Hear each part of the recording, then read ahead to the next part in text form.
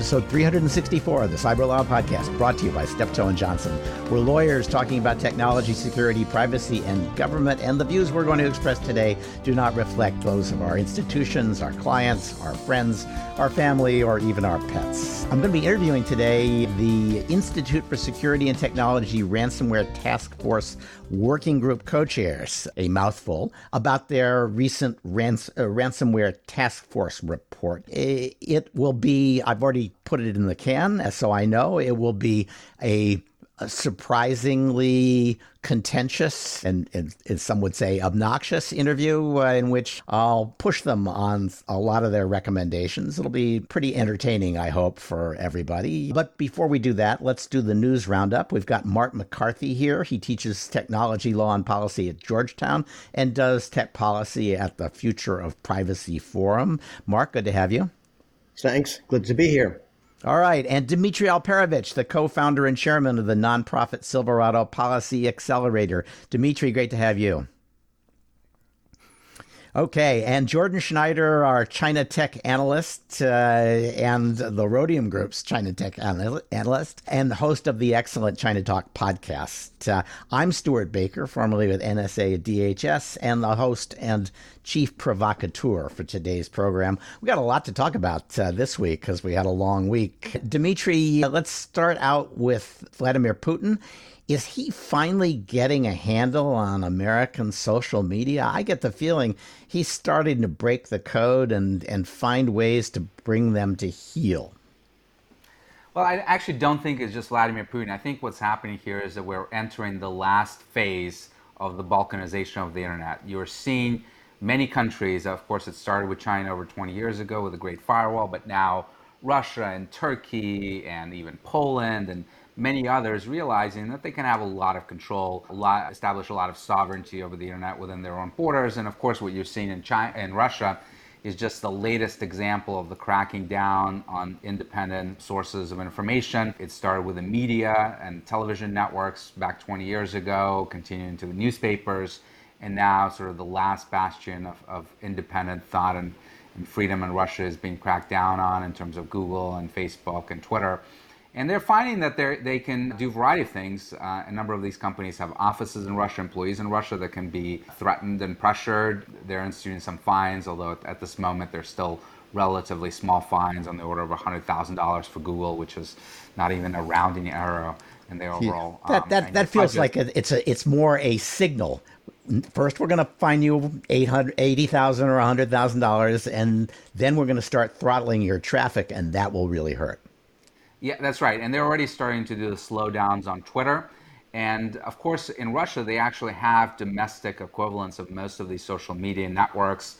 VKontakte is their equivalent of Facebook. Yandex is their equivalent of Google. So slowing down American providers will simply push people towards using Russian sources that are faster and easier to use. And as a result, will be under much more tighter control by Russian government. But this is something that's happening all over the world, and the era of the open and free internet, if it ever existed, is certainly coming to an end. Yeah, and that raises the question. I mean, the internet companies are still pushing that line, don't do anything to restrict traffic into the United States or to acknowledge that our standards are different from other countries because we have to have this open and free and global internet, which we don't have. And that raises the question, I think, increasingly we'll see it, whether we should acknowledge that and take advantage of the fact that would give us an opportunity to make it harder for Russian and Chinese actors to affect our networks if we had some restrictions on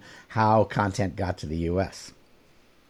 Yeah, I'm not quite there with Stuart. I don't actually think that those types of restrictions would be at all effective at thwarting cyber attacks from those countries. But you're absolutely right that we need to start recognizing the reality that already is here, that we have balkanization, that we don't have a free and open and global internet, and it's time to sort of wake up to that reality. Yep.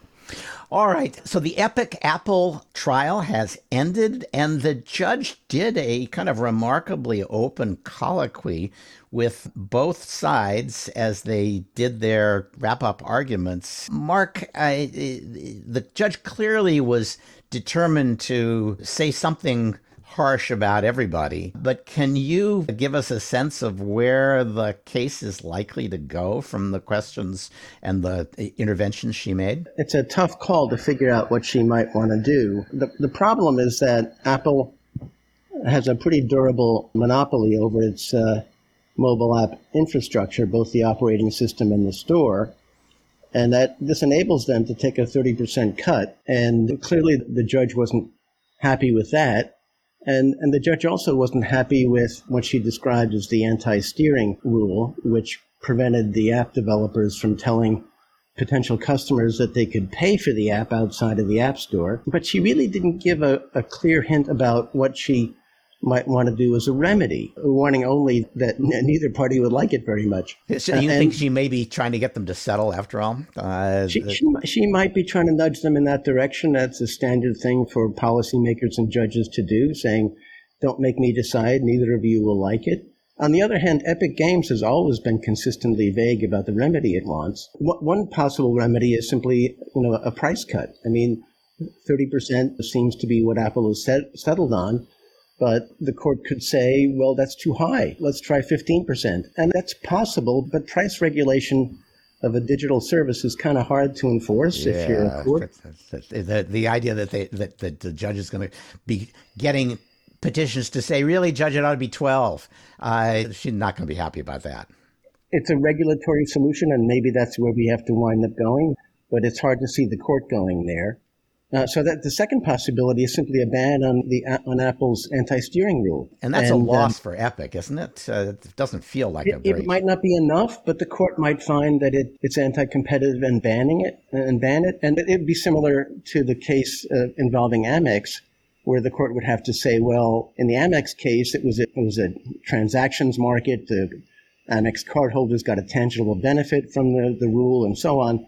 And the judge might say it's hard to see how the app customer benefits at all from the Apple anti-steering rule. So she may strike that down. And then the question is whether that really does Epic any good. It might cut into Apple's $72.3 billion revenue from the App Store, but they could simply start communicating with app purchasers saying, if you go through the App Store, we'll give you a benefit. We'll give you a discount or something else, some kind of reward. And so it's hard to see how Epic really comes out ahead if that's the fix. And there's not much else that the court can do. It really is limited under antitrust laws as currently interpreted and antitrust laws currently practiced to come up with anything more than that. So we'll have to wait and see. And maybe there'll be a nudge towards a settlement, but only time will tell. All right. I kind of agree with you. I thought that Epic was doing better until the judge said, well, let's get real here. If you win this case, you go from being a multi-billion-dollar company to a multi-trillion-dollar company. That's what this is about. That didn't sound all that sympathetic. Stuart, what do you think the odds are that Apple drops the fee to 17%.76 on July 4th and tries to wash their hands of the whole thing? Could be, but that would be a little, I think they're going to have to pick a Chinese national holiday rather than the 4th of July. Well, no, it's an interesting question, though, because if the courts in the U.S. force Apple to lower the rate here, there's no way that the rest of the world's regulatory bodies, all of whom are, not particularly happy that their consumers and developers have to deal with this fee. They're not going to say, "Oh, wait, you're giving America a break, but not us." So I think you're right. I mean, maybe in China it'll be 8.88%. We'll just have to see. All right. So the other hot policy issue in Washington for the last month has been fallout from the Colonial Pipeline disaster. And for the first time, we're seeing actual regulatory action, talk about a cyber incident disclosure without the BS about, there has to be personally identifiable information. That was always a weird requirement. And now Mike Ellis has proposed, and others have proposed, a cyber incident disclosure requirement. And TSA, which is part of DHS, but not the part that regulates cyber, is going to regulate cyber for pipelines. Dimitri, is this all good news, or are there some problems that I don't see? Well, this is one of the fastest regulatory responses I've ever seen to a cyber incident. And it makes sense because this is the one incident, probably the first ever that we've had, that really impacted lives of ordinary Americans on an unprecedented scale. Past attacks, people sort of read about them in the news, but no one was really personally affected in a significant way by SolarWinds hacks, or NotPetya's even. Companies obviously were. And even ransomware attacks, you may have had isolated cases in hospitals, but you didn't have millions and millions of Americans standing in line for gas, although much of that was driven by, just like the toilet paper crisis last year, by a surge in demand versus the lack of supply. But nevertheless, what you're seeing now really is an emergent consensus in DC that we absolutely need a federal breach notification law that is not just focused on PII. A lot of talk about it has begun after the SolarWinds hack, and many Congress people highlighted the fact that if FireEye had not come forward voluntarily and told us that they were impacted by that incident, we still may not know about that intrusion. So you can't possibly have a situation where you have a crisis that is significant on a national security front, and it's up to individual companies to decide whether they're going to tell the government or not. The interesting thing about the response to the pipeline incident is that the TSA is going to mandate mandatory breach disclosure within 12 hours, and there is no liability protection. Of course, that is something that's been sort of the common wisdom in this town for the last 15 years, that if you're going to pass a national breach notification law, you have to provide liability protection to companies. No one is even suggesting that Colonial should get that liability protection, given sort of their response to this whole situation. So I do wonder if it's going to put a nail in the coffin of liability protection. Yeah, the idea of offering liability protection for disclosure always had a certain kind of vague appeal. Well, we shouldn't pick on them, and if they do the right thing, they shouldn't be sued. But, you kind of wonder, what do you get protection for? And it was never very clear. And it was always kind of the politicians saying, I don't have the political clout to make you do this. I'm going to have to bribe you to do it. So here's the bribe. And industry said, yeah, we're not interested in that particular offer. And so they're going to get it good and hard instead of with a little bit of honey to make the medicine go down. That's right. And by the way, like if you look at the precedent here, breach notification laws in all the 50 states, GDPR in Europe and elsewhere, none of them provide liability protection. So this would actually go against precedent to provide liability protection for breach disclosure. So the reason this is moving so fast, is my theory, is that TSA is not really competing with anti-regulatory concerns. They are competing with the Energy Department, and the Homeland Security Committee is competing with the Energy and Commerce Committee, both of whom want their particular agencies to do the regulating. TSA has the initial authority, but they haven't used it because they were light touch regulators. And now they've realized that being a light touch regulator means that you're a soft touch for the Energy and Commerce Committee when they decide to come and take away your jurisdiction. So they're rushing this out so they can say, we already have regulations and you have a bill that you hope to get passed. Why don't you just pipe down? So yeah, and I do have to say, I'm not a huge fan of TSA being the regulator for pipelines on cyber front, because they're certainly not the agency that is highly capable of understanding the nuances of cyber. But I'm not sure that there are better options. You don't really want CISA to become a regulator, given that they're trying to work with industry on a voluntary fashion. And a lot of these pipelines carry not just oil and gas, but other chemicals and water and other things. So energy may not be the best solution either. So it's a hard challenge of who would regulate. Yeah, I am not of the view that CISA should never be a regulator, because I just think in the end, when you want a real partnership with industry, you have to have some clout, and they're going to have to demonstrate clout. I thought it was interesting that when they said, oh, we're going to hire more people to do this TSA pipeline regulation, they said, we're going to hire, 15 more people at TSA and 100 more at CISA. So we know who's going to be in charge of figuring out the regulations. All right. Are those 15 people just responsible for forwarding emails? I'm sure that, look, they have been worried about the security of pipelines, in the sense that if people break a pipeline, they can cause massive damage. And the distinction has been, pipelines were the transportation department's worry, not energy, by the way, from the point of view of safety. How do you manage against rust and mistakes? And then from the point of view of worrying about people who had it in for you, who were actually actively trying to screw up your system, that became TSA's worry. And that's what TSA worries about, is people who are actively trying to carry out acts of sabotage. So it makes some sense, but I agree they're going to spend a lot of time, just as the FDA does, sending mail to CISA saying, does this make sense? How about this? And I assume this was way worse than someone like bombing. Well, probably, although if it was all over your land or in your river, you might feel differently. All right. Florida has stepped up pressure on social media companies, maybe, passing the most aggressive state law by far in terms of trying to get a handle on the control of content by users that social media have exercised. It's a pretty sweeping bill. Among the most important things that it does are regulate deplatforming of candidates and imposing restrictions on exactly how people carry out their content moderation.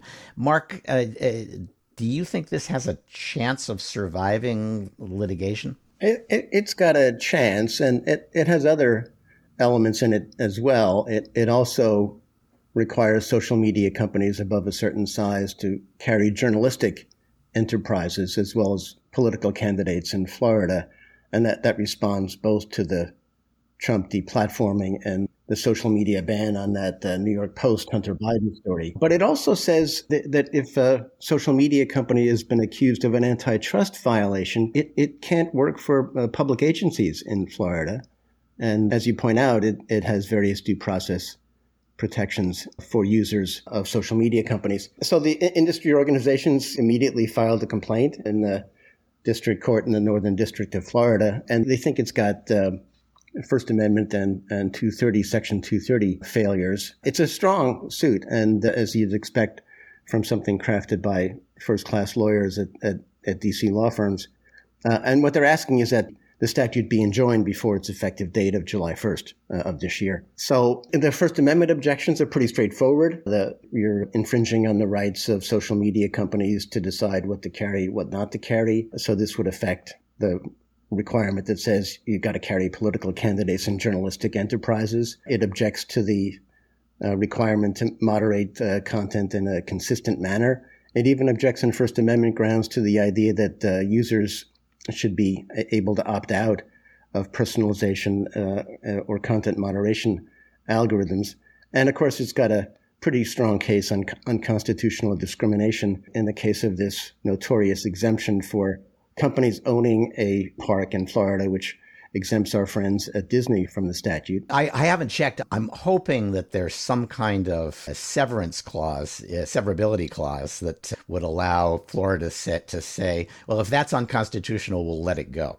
Yeah, there is that. And some First Amendment scholars look at that and say, this is a no-brainer. It wouldn't even get past the law school exam.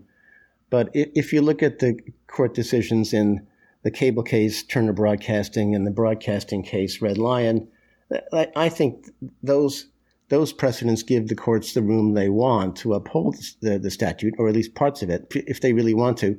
But it's only fair to acknowledge that the weight of current jurisprudence is on the side of those who think the statute is unconstitutional. Yeah, I'm with you on that. I think the tech press is kidding itself when it says this is going to be laughed out of court, and Florida's head is going to spin. They're going to be reversed so fast. I think first, I don't know who the judges are in the Northern District of Florida, but that's not where I'd go for people who think that deplatforming Trump was the best thing that ever happened to social media. There is plenty of room for a sympathetic judge to preserve big chunks of this, maybe all of it, or at least to push off the decision about whether to kill parts of it until they can see how it's being administered. Yeah, it's a facial challenge. It's not as administered. So I think that's right. But you know what? I think the case is stronger on Section 230 grounds of preemption. Except that good faith, there's so much room in good faith for many of the things that they have proposed. Yeah, that's not what they'll argue. I mean, the complaint says that they're treating the social media companies as publishers of their users' information, and that's exactly what is barred under 230. And 230 is pretty clear that if you do treat a social media company as the publisher and liable as the publisher, then that statute is preempted. So I know that is hallowed ground for the 230 believers, but I don't think it's consistent with the structure of the statute, and I'm not sure it's really required by a reading of the word publisher. It was clear that what not being a publisher meant when this was passed. You're not a publisher for libel purposes, and there was lots of rules about what publishers' liability was. To say this rather complex regulatory scheme treats us as a publisher, and that's obvious on its face, even though it doesn't use the word, and therefore it's got to be deemed inconsistent with Section 230, I think is pushing it. I think that the people who have bet on publisher as the way to beat all these laws are kidding themselves. They're really trying to do what the second half of 230 does by using the first half, and I think that's going to be obvious to the courts. The courts have already upheld that Section 230, the first part, allows the social media companies to host material or not host material as they see fit. Now, it seems pretty clear to me that the requirements to carry political candidates and journalistic enterprises, they're pretty clearly preempted because that's a mandate to carry information of third parties. It's not clear to me about the transparency and notification requirements, whether that's preempted by 230. How could it be? How could it be? When the law says you have to have good faith in order to impose these restrictions.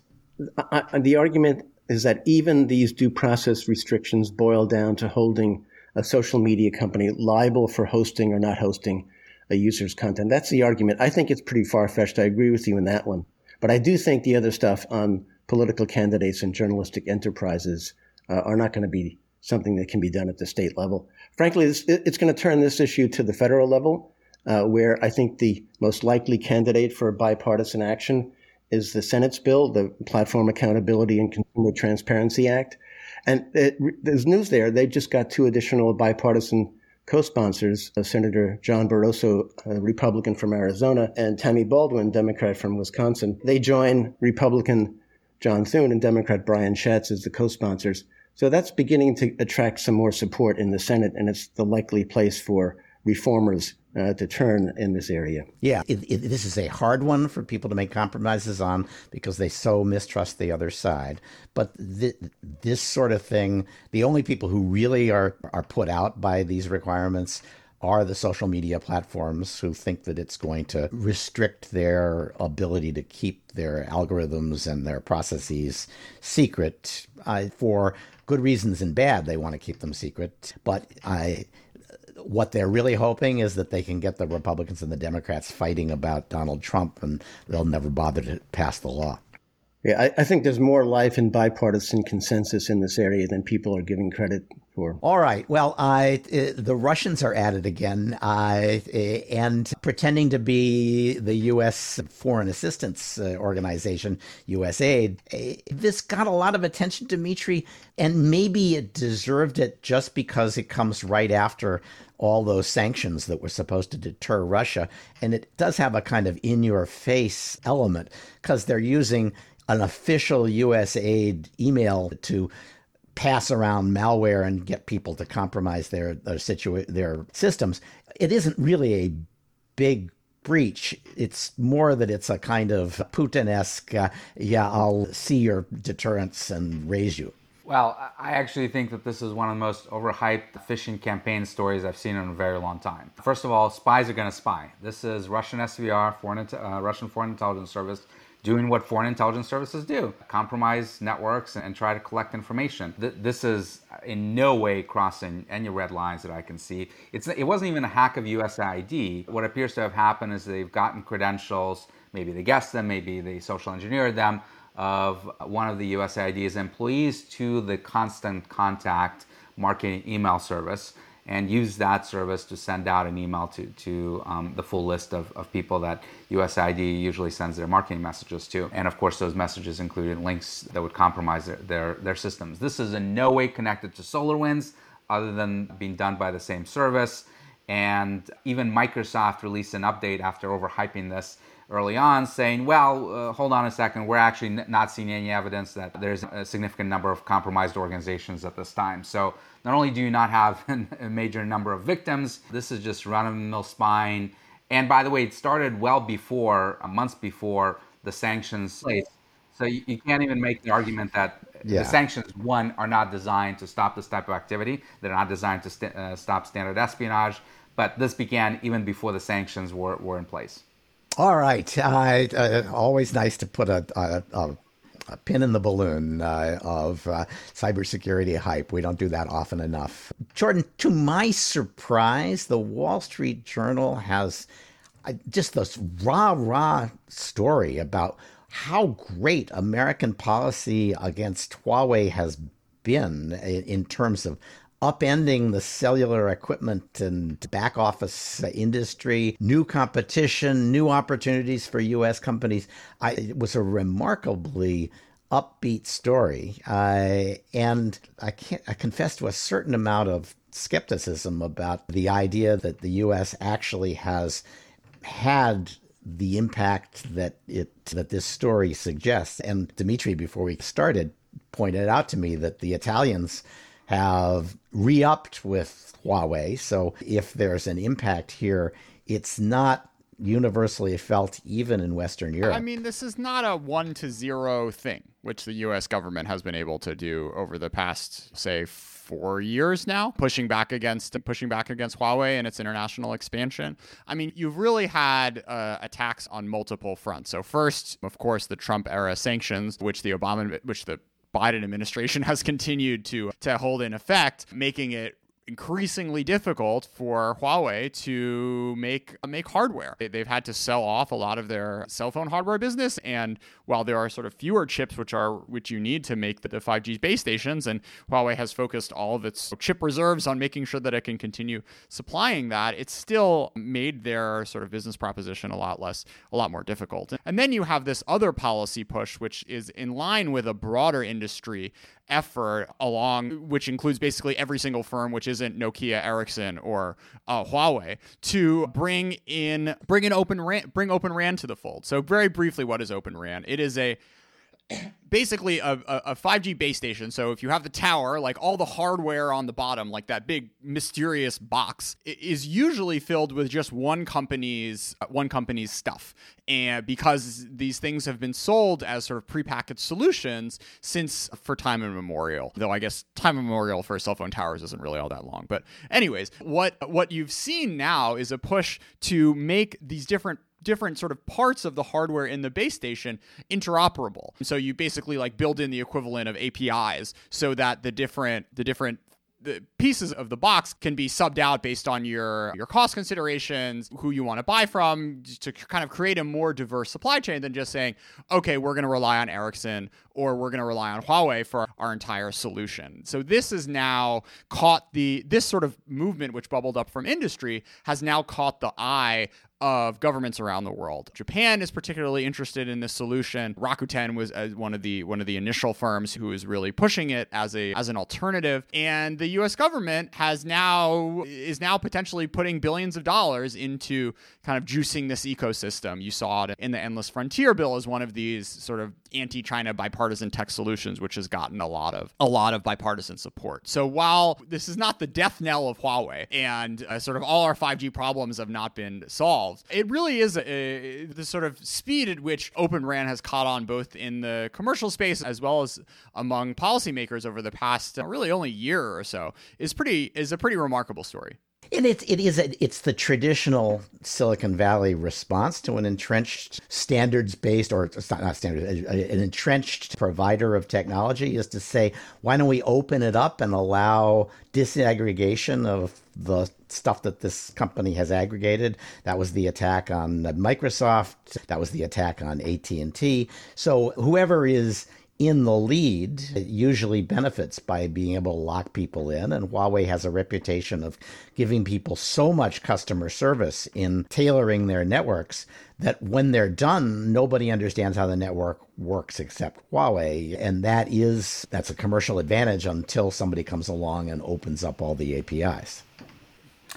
Well, I actually think that broader than Huawei and 5G, this is an example of how effective U.S. export controls can be, both in confronting the rise of China and some of the nefarious influences of their state-owned enterprises, as well as enterprises like Huawei that are private but heavily supported by the state, but also in encouraging domestic competition and providing multiple options. So I think this is one of the things we should look at very heavily when trying to think about how we confront the semiconductor issue that is probably one of the top national security concerns right now, the dependency on Taiwan for most of our semiconductor needs, as well as the rise of semiconductor manufacturing in China.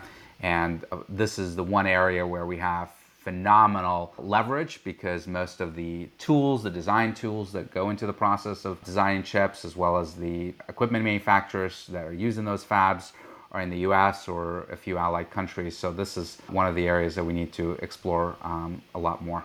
So why don't we go right to the bill that's been started out as the Everlasting Freedom? No, the Endless Frontier Act. Endless Frontier. It's the I EF like bill. Everlasting Freedom. That probably would be a better name. It sounds like a bad name for a sci-fi movie. A new movie. name that's even more boring, which is substantially more boring as the bill has grown bigger and bigger. Jordan, I know you've been disappointed because the Endless Frontier bill appealed to you and has been completely transformed by the process of log rolling that produces these big omnibus bills. But where is the legislative process on this? We're going to get a bill, and what's it going to do? So I think I'm in the acceptance phase now, Stuart, with respect to Endless Frontier. Basically, what it started out as was a $100 billion over a 5-year proposal to create a tech initiative, a new tech initiative within the National Science Foundation to do sort of applied and translational research and build off of the incredible basic research that the U.S. does and kind of bring those sort of scientific explorations into the market to help sort of American industry compete. This is now, that part of the bill has shrunk pretty dramatically. A lot more money is going towards basic research, national labs, and 1,500 other pages of nominally sort of China competition type stuff, which includes everything from cyber workforce development to shark fin regulation, really anything under the sun, which any politician could like sort of squeeze into something nominally anti-China. So where is this bill? Well, and because this is a bipartisan bill that is going to pass, for sure, everybody wants to be on this train, and they want their baggage on this train. And so it's getting loaded up with baggage. And at some point, it'll get paired a little, is my guess. But we're going to see all kinds of weird stuff in here. So we have a House version of this, which is substantially smaller in terms of the budget allocated towards the National Science Foundation, and isn't quite as creative, if I may say so myself, in terms of the sort of different avenues which is going out this problem. Because in doing R&D, like innovate.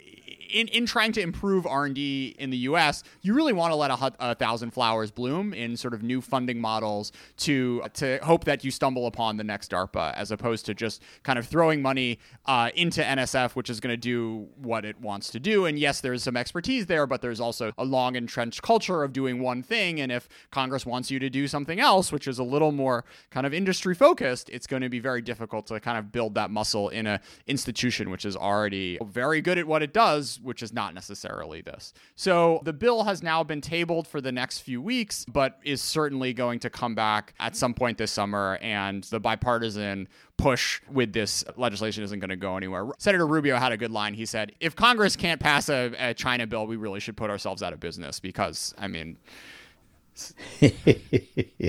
So just very briefly, I saw that she gave a speech about science and technology, and reading through it, I said, geez, apart from the way it's phrased, this could have been Tom Cotton or Marco Rubio or even Chuck Schumer giving this speech. Is there really much difference in how he thinks the government should interact with the tech industry and what the Congress is producing? It's really interesting framing it in that perspective, because on the one hand, there are some similarities. And while you do have senators saying, oh, we don't want to out China, like there's definitely a lot of like China inspired type reforms, talking about giving $50 billion in appropriations to subsidies for the semiconductor industry, for one, is certainly something which would come out of Beijing's playbook. But I think the sort of central... But she also spends time saying, now, we don't want to get into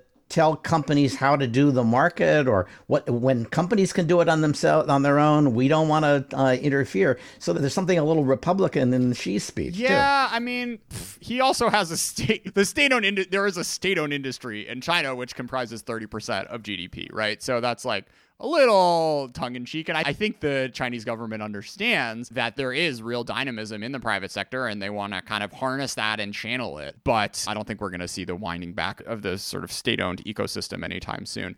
I think there are two fundamental differences in where Beijing and Washington look at this. First, the level of self-reliance which the U.S. is comfortable with versus China is very different, right? Like America has allies, which are high technology allies, which it intends to count on to some degree and shape or form. And even though Dimitri was talking about Taiwan and the concentration of sort of fab supply there as a weak point, I mean, I think the US would be perfectly happy if we ended up with a sort of fab universe in which there's more supply in South Korea and Japan and Europe and in the US. China, Beijing in particular, is not happy with that sort of solution, because its allies include Zimbabwe and Pakistan, which aren't about to sort of contribute to the sort of share of China-aligned R&D funding around the world anytime soon, and frankly don't have the capacity to really give that sort of payback. And I think it's a real testament to the advantage that the US and its allies frankly have in terms of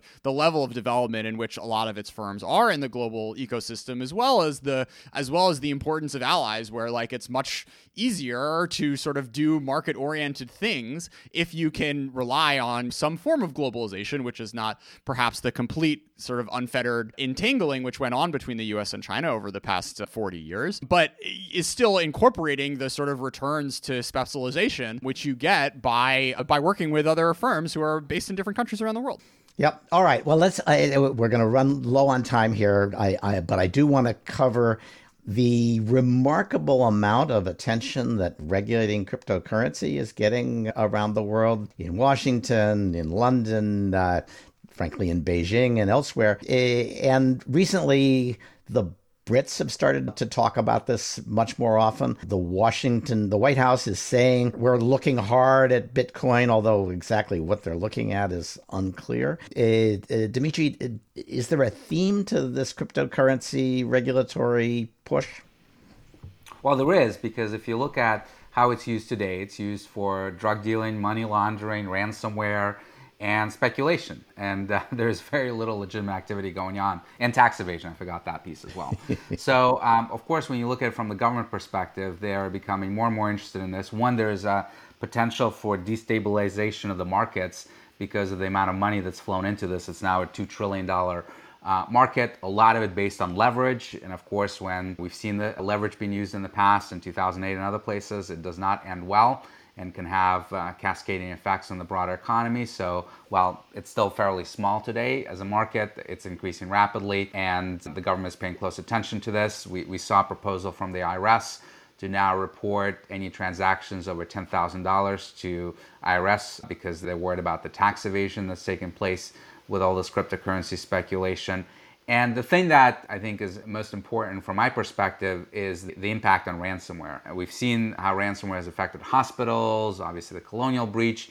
Just today, we're hearing about the impact of the meat supply by targeting of JBS, one of the largest meat processor in the world. And we don't have a ransomware problem. We have a cryptocurrency problem. It has emerged because of the ability of criminals to collect payment in a pseudo-anonymous fashion in a way that's very hard to trace. And that has just driven the explosion and the extortion and ransom schemes that we're now seeing on an almost daily basis. So KYC, know your customer regulations, we've talked about it before, but I think it is a key part of the solution to the ransomware problem and a key part of the regulation of the cryptocurrency ecosystem. Yeah, well, we'll see. We hear that a lot. I wonder how well it can be implemented. World, as Jordan described it, in which we have allies, not vassals. Every jurisdiction has to come to that same conclusion itself, and they might decide they could do some regulatory arbitrage. Certainly, London is heavily dependent on being the place where people do financial transactions, and they will want to have a good reputation among cryptocurrency traders as well as everybody else. So I wouldn't be surprised. But as you, Stuart, we've succeeded in doing KYC and AML schemes in traditional finance sphere. We even got the Swiss on board, which was remarkable. So we have a lot of power when it comes to the financial system. It took 15 years of steady pressure, but you're right. We did do it. And maybe this will be faster because the problem is so much more obviously worse.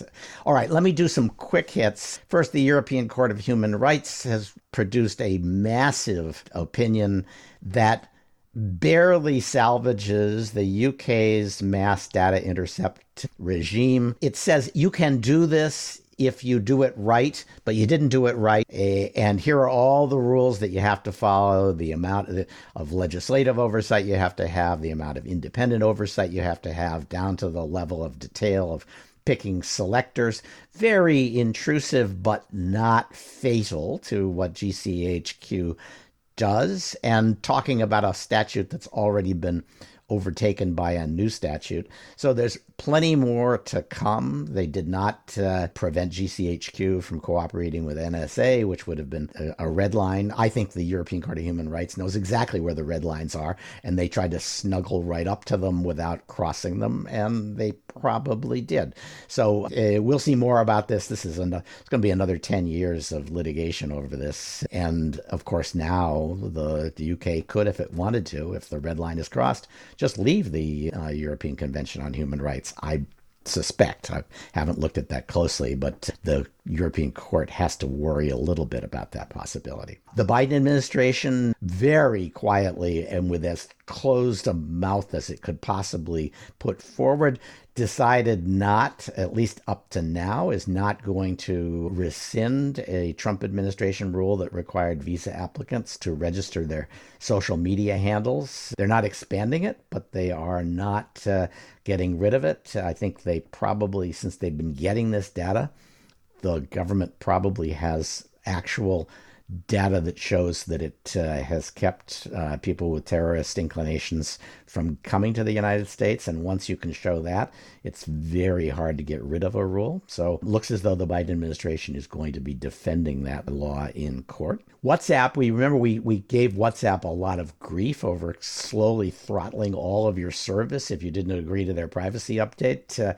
And they've said, oh, no, we didn't mean that. We're not going to do that. Go ahead and don't agree to it. And every time while you're driving, while you're trying to get to something else, we're going to show you another set of prompts saying, you want to keep going, don't you? You want to see this next thing? Just click agree here and you'll get the updated policy. So that's their next plan for trying to get everybody to sign on to their new privacy rules. And finally, the European competition law attack on Silicon Valley is still hitting new strides. Brussels is opening a formal antitrust probe into Facebook. German antitrust authorities seem to be opening a new Google probe every couple of weeks. Now that they've got authority to go after gatekeeper companies, they're treating Google as a gatekeeper, particularly in ads, but because of their ability to collect data from a variety of places. And Google is already settling an antitrust case in France over its practices with respect to online advertising. So we're just going to see, this is the most respectable form of international regulation that the Europeans can latch onto. It's very hard for Americans in their current mood to object to regulation that comes disguised as antitrust regulation, and to some degree is antitrust regulation, but it is going to be a very constricting set of rules for practically everybody in Silicon Valley, and the entire become an indispensable intermediary and live off the network effects business model that Silicon Valley has been pursuing for 15 years. All right, let's go to our interview, which is on ransomware, and it's an effort to dig into the Ransomware Task Force report and its almost 50 recommendations. And in order to cover that, we've got a terrific bunch of people. So the executive director of the task force, Philip Reiner, who's at the Institute for Security and Technology, which sponsored this, and Megan Stiefel, who's with us as well, and who's been on the podcast as a contributor several times. She's with the Global Cyber Alliance. And then finally, Chris Painter, who is famous in part for being the first cyber ambassador, the State Department's head of cybersecurity issues, and is now at the Global Forum on Cyber Expertise Foundation board. And Chris Painter, who is at the Global Forum on Cyber Expertise Foundation, and of course is famous for having really introduced the State Department to cyber diplomacy. So welcome to all three of you. Let me start out being a little provocative. There are almost 50 recommendations here, and as I said in my email to you, so many of them are just so boring. They're very procedural, and I'm going to ask you to either defend the idea that they should be boring or tell me they're not as boring as I think. Well, first, Stuart, I'd say it fits right in with the format of your podcast. Yes, we'll get right to the provocation. But why don't I let Phil answer that, since he was the master of ceremonies, and I would dispute your boring epithet. They're not all boring. There's 5 or 10 of them that are real substantive and novel contributions to the policy debate. But a lot of them are, we should have a task force. We should have a whole of government approach to the problem. And those are very kind of, I'm fixing to fix it, not... Sure. Well, and I think both Megan and Chris would back me up on this. There were folks who were involved in the process who got pretty animated at the fact that we were going to set up a process in order to address a process. I think at the core of it, though, one of the things that's really been lacking here, and I personally would assert what is absolutely what's necessary in order to actually make any difference with this problem whatsoever, is that you need a coordinated effort that is undertaking a clearly laid out strategy to turn the situation around. That currently doesn't exist. And so when addressing any problem of this magnitude, which really is not only a market failure, but is something that has risen to the level of a national security threat, unless you put the right organizational structure in place to execute said strategy, you're flailing. And so sure, yeah, recommending international coordination may be a bit passé. Recommending more public-private collaboration, recommending more intelligence sharing. These are kind of cliche, almost throwaways in some regards, but they're meaningful in the sense that there really does need to be this full suite of activity that's undertaken at the same time and with some alacrity, and it needs to be better coordinated. So, and Stuart, this DOJ, DOD, Treasury, DHS, they can all do what they want to do, but if they aren't talking to each other about what they're working off of, they aren't working against the same target list. We've seen this over the years. You're not going to solve the problem. So to a certain extent, yeah, first things first, get your organizational structures right, coordinate and prioritize, and then maybe you'll actually be able to execute on some of those lower level recommendations, those actions. I would also assert that while they may be boring is fine with me. Just do it then. Fair enough. If it's boring or if it's sexy, yeah, great, I'd add to but that. They all still need to be done. A predicate to getting anything done, and Stuart, this too, is for the U.S. government at a very high level to take it seriously, to actually make it a priority. And I think all of our feelings was, while the government is paying more attention to state-sponsored actors, which it should, that those are important threats that we face, this was really very much under the radar for them. It wasn't a priority. DOJ was looking at some of these things. DHS may have been looking at some of this, but we weren't treating it as a real national security issue. And The real thrust of this report, which I said before, we've worked on lots of reports in the past that become shelfware. I don't think this will be, because what it tries to do is set out across the board recommendations that deal with every part of this that needs to be executed at the same time. And so, yeah, part of it is getting the U.S. government to say this is a real honest to goodness priority, and we're seeing that already, and that's great. But we also have some recommendations, I think, dig down deeper into that, how we're going to, for instance, get nations to behave different ways, how we're going to do coalitions. Some of it is procedural, some of it is, I think, actionable. So I think I would not have the same reaction to this if you had said, which is what I think you're saying. We will know the U.S. government is taking this seriously when it does all the things it usually does with a new problem that it takes seriously. And these are all the things that the government does with new problems that it takes seriously. It organizes task forces. It creates interagency procedures for addressing particular problems. And all of those recommendations are basically getting ready to do something. But if the government doesn't get ready to do something, that's fair. It isn't going to do anything. Megan? Yeah, I agree. I think that Chris, to build a little bit on what Chris said, and Philip knows this too, we had folks who were leaving the prior administration saying, we've been banging on the door to say this is a problem, and we can't get any traction at the White House or the NSC. Oh, well, that's because the White House only cared about 3 or 4 things, and this wasn't one of them. That's always the way with White Houses. But now you have more traditionally organized White House. Yeah, but even in a traditionally organized White House, they have lots of priorities. Even in cyber, they have lots of priorities. So how does this rise above it? Yeah. And certain. Well, why should it? Let me ask you that. I mean, we started with me being a jerk, as you say. That's on brand. But let me give you a chance to say, why should we make this a high priority? Well, maybe I'll start. I mean, what we saw just in the last week gives you all the evidence you need. I mean, this is not just a criminal enterprise that is stealing money or stealing trade secrets or doing things like that. Those are bad, right? Of course. This is disruptive, and it could disrupt critical infrastructure. It could actually put businesses out of business. It is by design disruptive. It's not flying under the radar. It's not just stealing information. It is both extortion in the information that's taken, and it's causing real disruption. The Colonial Pipeline is a huge example. And Stuart, the term I hate most in the press is wake-up call, that this is another wake-up call because we're like somnambulant. We keep waking up and then falling back to sleep. But this really is an indication that it hits people where they live, not just governments thinking about these issues on an ethereal level, but really where they live. The other thing I think is key here is what's happened over the last year with the pandemic, where hospitals and healthcare has been attacked as well. So that's a big issue. And the fact that there are no consequences for these guys, and it's just a money fountain for them, we're going to see it continue to increase. So it involves critical infrastructure. It is a national security issue. And I think that case has been made and will continue to be made. So the money fountain takes us to your recommendations on cryptocurrency, I think. That's the only thing I see as trying to cut off the spigot.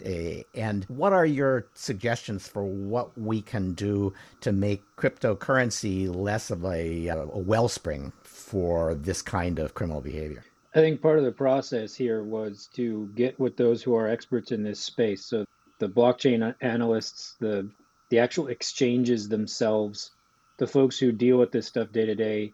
It was a bit, and I'll be quite candid, it was a bit of a learning process for myself to realize just how earnestly the exchanges, who still have challenges and have, I would argue, some flaws that they're grappling with, but how earnestly they're trying to be in compliance and actually how well they're doing. The various exchanges that are out there, they want to be part of what is an incredibly powerful set of tools and lucrative tools that are pushing forward right now.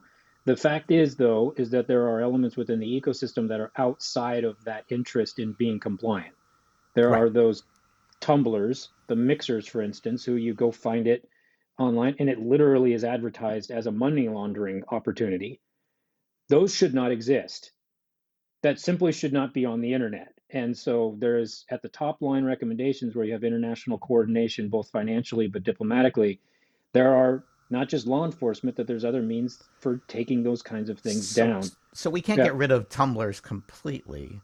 No. I suppose you could get to the point where it's all in a bad neighborhood, and if you go down there to launder your money, you may lose it all. And I think to a sense with the intent here, and this is some of what I want to disabuse, and I think Megan and Chris will back me up here. some of the news around our report was, hey, this group has gotten together to bring cryptocurrencies to heel. No, I personally find the cryptocurrency ecosystem fascinating. DeFi and the rest of it is one of those things that I think we should be celebrating. That being said, there are elements of it that are being abused.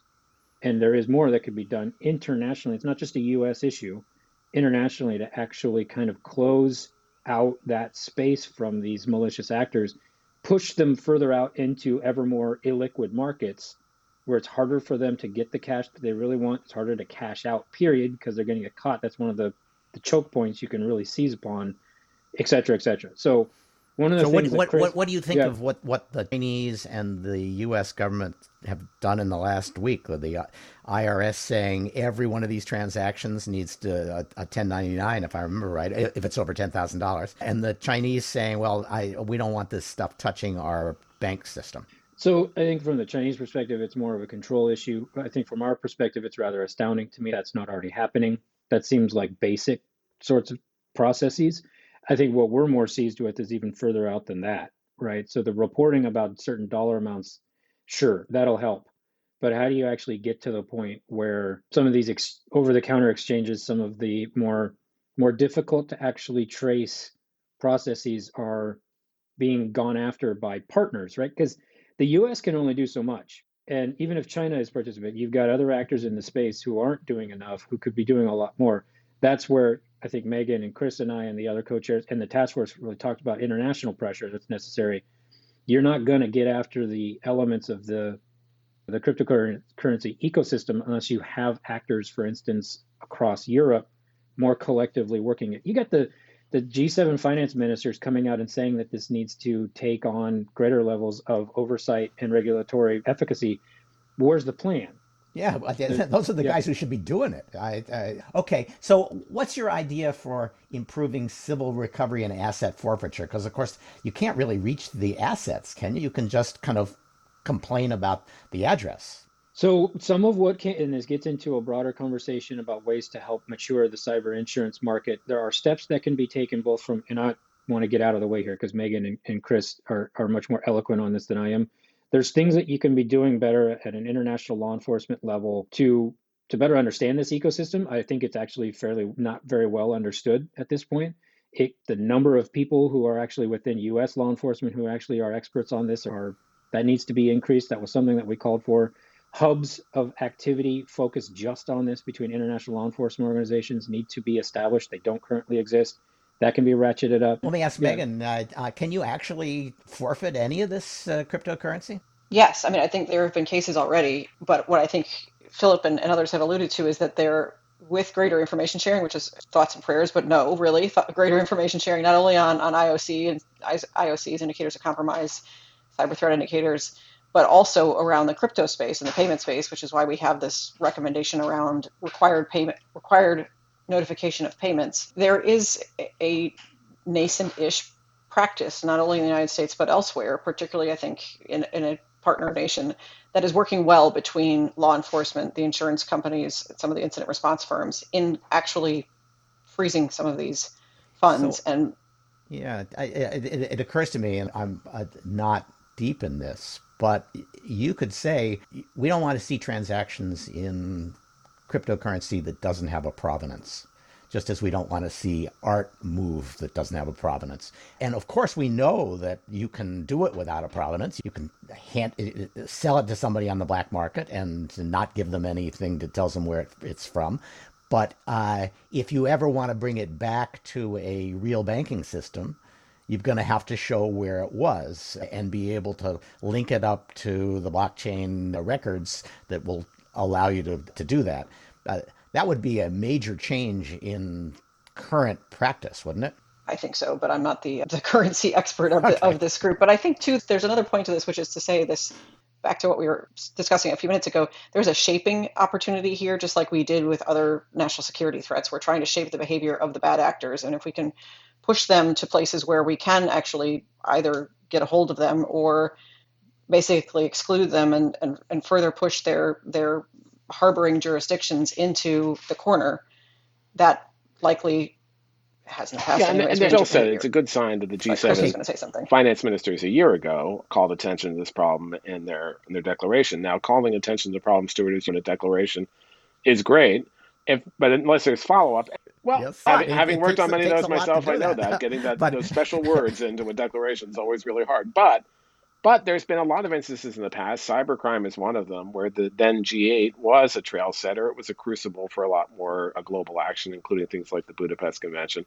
So I do think you can use these as a jumping off point for a more integrated international effort on these. And some of it is just using existing things like know your customer rules and others rather than create something new. Is the UK going in the right direction here? Because my impression is they're the guys who are most in hock to financial institutions that don't want to be regulated. It would seem to me that they're actually one of the most forward-leaning when it comes to this. And you've got public statements just in the past couple of weeks from some of their senior-most people who are basically putting these actors on notice. Okay. And then, so, because if they're doing it, then everybody from Singapore North is going to. Well, and also, Stuart, that also carries over to the larger issue. We talk about, and this has been true for years too, on cybercrime, trying to get those jurisdictions that are safe harbors to do something about it. Now, that's hard with Russia. That's hard with North Korea. It's impossible with North Korea, practically. But we haven't used all the tools we could use. We haven't actually even used sanctions in a way that's going to change behavior in any meaningful way. And that part of that is because we've been careful about not hurting ourselves either. But we've got to be less risk averse and start taking action that's going to change behavior of those states that are either coddling or directing or just turning a blind eye. And the ones that can't really help themselves, we could do more to help them and do joint investigations. It's all the typical stuff you can do to bust up these groups from the inside, but we need to be more aggressive about it and make it not just a cyber thing, but be part of our foreign policy. Right. And look, on money laundering, it took 15, 20 years, but we did set norms and eventually complied with them ourselves. One thing I'd go back to as well that came up in the process of the task force, and this is why it was so, I think, incredibly useful to get such a broad mix of folks together, was having those who are familiar with subrogation contribute to the discussion. And this is actually something that has happened in the UK and can be, I think, learned from and expanded upon, which is this ability for the insurers to actually go back and seize those assets. So this is a new idea. I'm searching for some of the new ideas here, and some of the crypto stuff was, and this certainly was, and this too is a relatively sophisticated and novel approach. Subrogation is where the insurance company says we paid on a claim, and therefore we stand in the shoes of the people who were harmed, and we're going to combine all of them and sue your butt. And the technical ability to actually have done the tracing so that you can go out and actually seize the assets and recover, they've done it now. So I think they've actually recovered them? They've actually recovered assets, that's right. How do you do that? You go to the, who do you go to say that's really my money? That I would have to point folks back to the one instance that I'm thinking of, but this is also why the report calls for, and to a certain extent, it's less than satisfactory because it calls for those who are in the industry to get together to figure this out. I think there probably needs to be a little bit more done from those who are outside the industry to get together. But it's my understanding that DOJ and others, DHS, are kind of seized, Treasury are seized with trying to help figure this out to get after it with greater resources. I think it's going to take a little bit of a better understanding actually to how it works. And I don't know if there's a constraint in the US context that would afford for this kind of thing to occur in the UK, whereas it can't in the US. I'd turn to Megan and, Stuart, yourself, and Chris to see if you guys know anything more about that. I'd love to hear more about I can see the antitrust. Well, we'll know that justice is serious when they issue an opinion saying there are circumstances in which this is not anti-competitive. Yeah, they hate to do, Stuart, but they've done it, right? We've done that as in the cybersecurity context, they've done it. So it's not impossible. And given that they're paying attention to this issue too with an internal task force, it's a possibility. And your assumption is that if we assemble the claims in one place where there's real money to be made by successfully tracking the funds and then seizing them in some fashion, people will get creative about how to track them and creative about how to seize them. And with governments supporting it, insurance companies may actually start making money off these claims instead of losing their shirts. And it was our sense from the conversation that we were able to convene from those who are in the industry that this would be of interest to them to begin to help creatively think about how to recoup some of those losses. That's right. Yep. Okay. That is good. And it's really interesting. I mean, whether it will work, I don't know. But the idea of not having these losses be something that's on the book of somebody who just wants to forget it, which is most of the companies, but instead it becomes potentially a profit center for an insurance company. That's a step in the right direction. Let me ask this. These are two of the good new ideas, or at least new ideas, and they sound good. If you had to pick a third new idea that's in here that passes the not boring test, what I'll let Chris rise to that occasion. Chris, what's a new idea in here that so Stuart, I think you for me to report about? that we weren't able to come to a consensus on whether or not you should forbid ransomware payments. And there's a reason for that. I mean, there's arguments on both sides, certainly. If the whole reason these groups are doing it for money, if you ban it, it makes it harder for them to want to operate, right? But on the other hand, the people that impacts most are the small and medium-sized businesses, the people who can't afford to pay it, they can be put out of business. So we talk about a number of factors that government should look at as they're assessing this issue. So I thought that was valuable. But part of that, almost a lesser included of that, is that if you do pay ransomware, you have to report it. And Stuart, you are well aware for 20 years now, we've talked about cyber reporting as a bill, and we still don't have one, which is insane. And I know there's bills in the Hill to deal with this. But with ransomware in particular, it will make it, we don't even know the scope of the problem. We only know anecdotally what we see. So it will help with that. It will help actually follow the trail of these criminals, especially if we get enough data from the victims in a timely enough fashion so we can trace it back. And it doesn't victimize the victims more. So I think that one, although not novel in terms of we've been talking about reporting for a long time, I think is important as a way for us to get better visibility and better action. And I think you're absolutely right that it needs to be, you need to report it in detail before you pay it. Because what's going to happen is if we get good at this, Cyber Command or whoever gets good at this, we're going to be lurking in some of the places where we expect the money to show up. And knowing in advance that it's coming and where it's going to, it gives us a real leg up on the possibility of interdicting it later. So yeah, I agree with you. That's a great idea.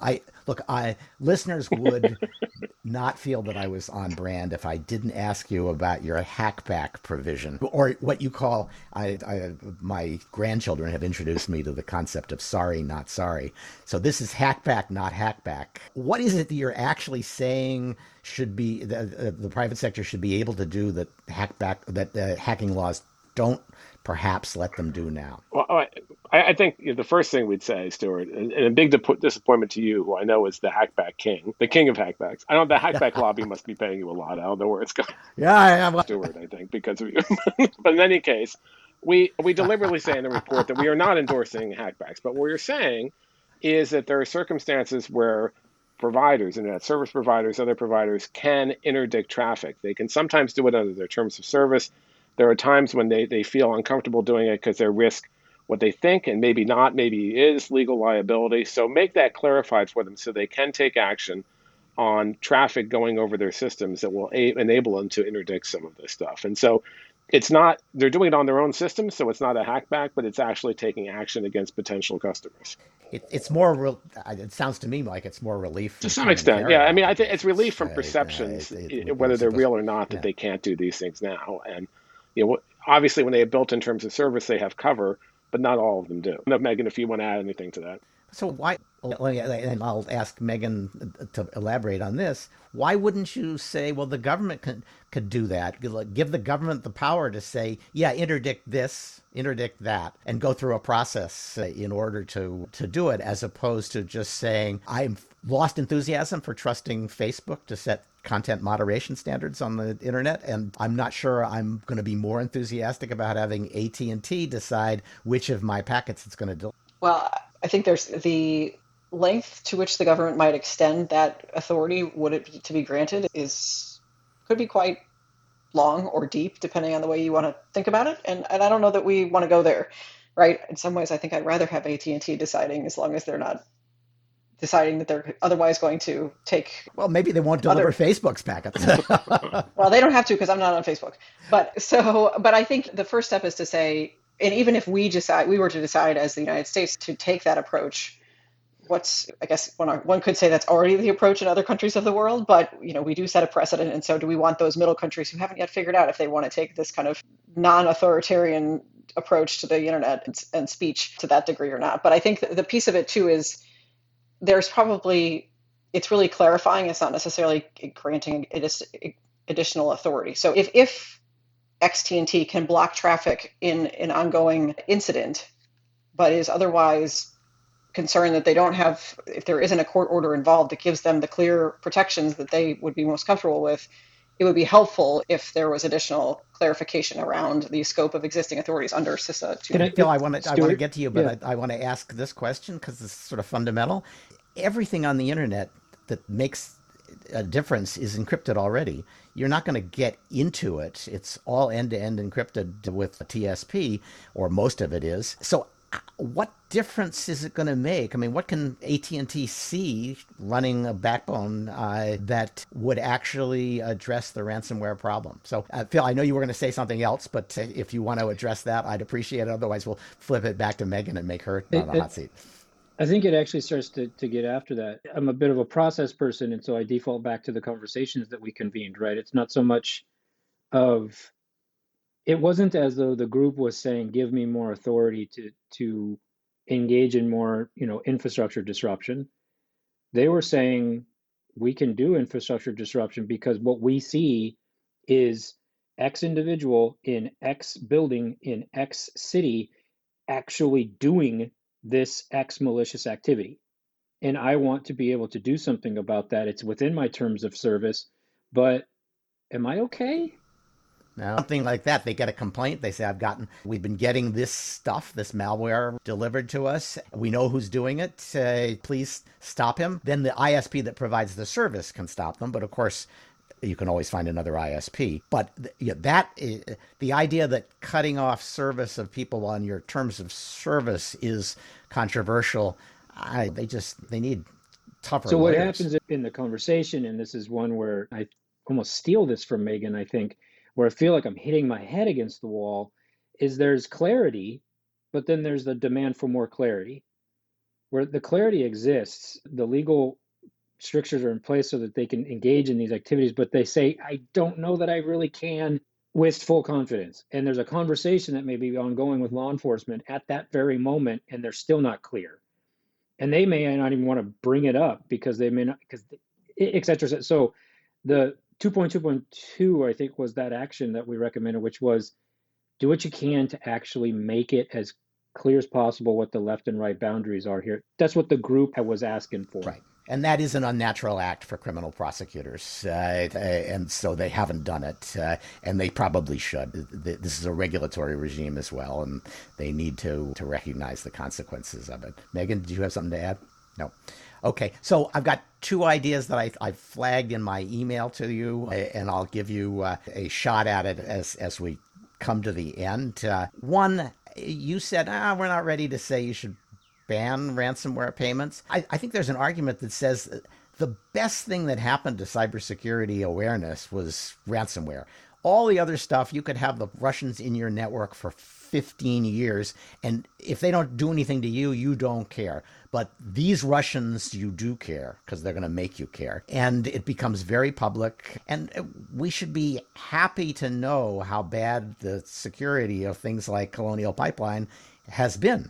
And so maybe we should just try to make it a little less profitable by saying, if you pay ransom to a ransomware operator, you're going to pay just as much to the U.S. government. We'll put it in a fund for remediation. But basically, start raising the cost to companies that get pwned as a way of saying you really don't want to have security so bad that Russian idiots can get into your network. So, quick response to that. I can start, Stuart, because what you're essentially saying is that every victim in the United States who gets pawned by anyone, doesn't have to be ransomware, should pay the U.S. government a fine. And I don't think that's going to go very far, partly because we haven't responsibly set good standards for people to meet. There's some things like the CIS controls and other things, but we need to be more aggressive in saying what they should be doing.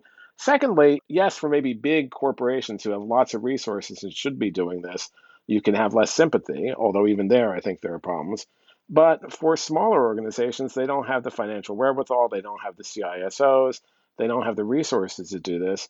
And there are lots of vectors for these actors to come in. They're not as sophisticated as nation states, in most of them at least, but they can be pretty sophisticated. So they may be using the low-hanging fruit now, but there's no guarantee they won't be using the other things. So I think there, I would not endorse your idea.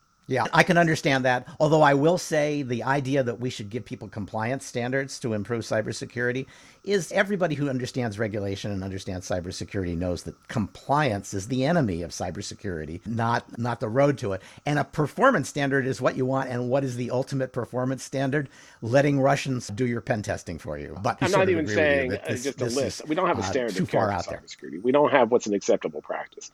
And that does drive insurance and other things. All right. So let me ask the other question, which is now that people have backups and are more inclined to use them as opposed to pay the ransom, the ransomware gangs have started taking all the files and saying, we will publish them in ways that embarrass you and your customers.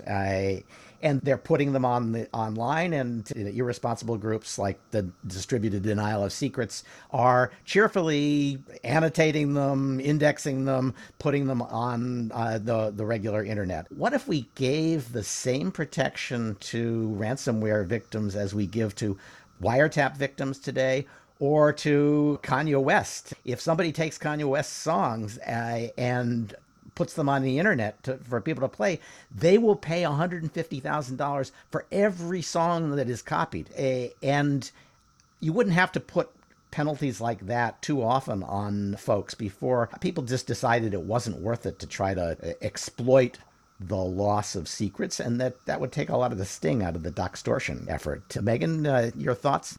I think it's novel. So there, Stuart, you should have come up and given this to us, and we could have included you in the recommendations maybe. And then you wouldn't have said that everything's low-hanging fruit, perhaps. But you and I had a bit of a colloquy a few minutes ago about whether or not this would raise the hackles of organizations that express concern about the scope of copyright protection, et cetera, et cetera. So I guess I would turn the question around a tiny bit to say, is there... Well, I think you said you need some clients to see if they would be willing to try this, but it does sound as if there's no. What would it take for us to try this theory? Well, so we could probably do it today. If a company suffers this kind of loss, they can take their email traffic. Everything we write, everything we email is copyrighted automatically, but it doesn't have a registered copyright, which is what produces the really big numbers. But you can register it. So you just register the copyright on 1 out of every 100 emails that have been stolen by the ransomware gang, and you pick something that, if it is published as unfortunately copyrighted material is likely to be, it'll be sitting in the copyright office. It isn't going to hurt you, and then you just say to everybody, so you download those files and make them available to the public, you are going to be copying registered copyright material, and we will sue you today. We're just going to use Kanye West's existing remedies. So you probably could try it today as an experiment. I would love to find somebody who wants to do that, because I think it would be a lot of fun and pretty cheap. All things considered. I mean, you have to be also maybe careful, we'll see somebody who how tries it. large a protection footprint you have too, because there are First Amendment, there are comments, there are other things. Does every leaked email suddenly become something where companies are seeking recovery when it's in the public interest for that to be exposed in some way? But it's so this is they have Hollywood. They have a better lobby than the Hollywood anti-ransomware copyright maximalists. Yeah, but they wrote a law. They wrote a law that the anti-ransomware people probably could use. I was thinking that if I'd gotten that recommendation into your report, I wouldn't call it boring, but I might call it Mickey Mouse. Sorry. All right, let's close by you telling us which of these recommendations you think are going to be adopted in the next year. I think on pretty good insight. There's a number of them that I think, particularly within goal number 3, that we could see some activity on in the relative near term. Number 3 was prepare, right? That's right. And there's a good, 10, 12 actions in there that I think we could see a good bit of movement on. I think there's some substance. There is some substance in. There's quasi-regulatory cyber hygiene regulations and local government assistance and leaning on managed service providers who have distinguished themselves by getting pwned over and over again as a sort of supply chain attack. So those are all pretty substantive recommendations. You think that stuff is going to find fertile ground? So from one of the things that we wanted to, and I think, again, Chris and Megan will speak to this as well, we did not want this report to just be a report. We had no interest in developing some shelfware. So we're going to be doing all we can in the follow-up right now, actually, in engaging both with public and private partners to implement as much of this as possible. The indications are right now that people are willing to listen and to try and help out, particularly with goal number 3, but also in terms of even getting after that on the legislative side, potentially getting after what do you do about mandating reporting of payment. So, and we see from the White House that they are looking to potentially operationalize some effort focused just on ransomware. So I think really across the spectrum of the goals, there's a number of these things that we'll be continuing to try to help push on.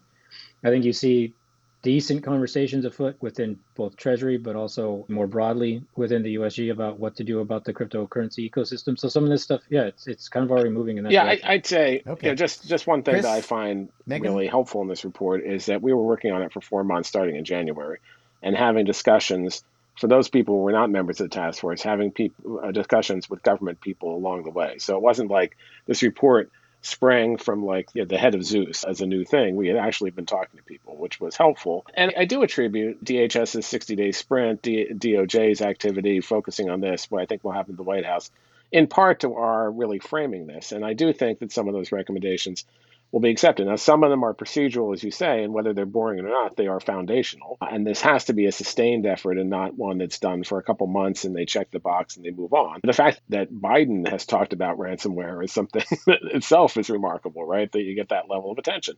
So I do expect, as Phil said, the ones that were there, I think some of these international ones, because they fall into the larger category of how we need to pressure some of these bad actors. So you get 2 birds with 1 stone because we're getting no birds with no stones right now. So doing that, I think that will help. Megan, over to you. Yeah, I think the pieces that Philip mentioned are the ones that I would highlight as well. I think it says a lot that you had not only what's been happening in the United States, but as Philip mentioned a couple of minutes ago, the statements by the UK government talking about targeting ransomware actors and the like, and I expect that we'll see more of that in the coming months. So that's not a implementation into legislation, but that's targeting the first priority, which was to gather partners and allies together to identify this as an international priority and to bring enforcement and diplomatic meat behind it, so to speak. Yeah, and I mentioned that we are obviously talking to various parts of the U.S. government, but we're also talking to other governments as well. There's been interest from other governments, and that's, I think, going to be a fertile ground for us to try to move these recommendations forward too.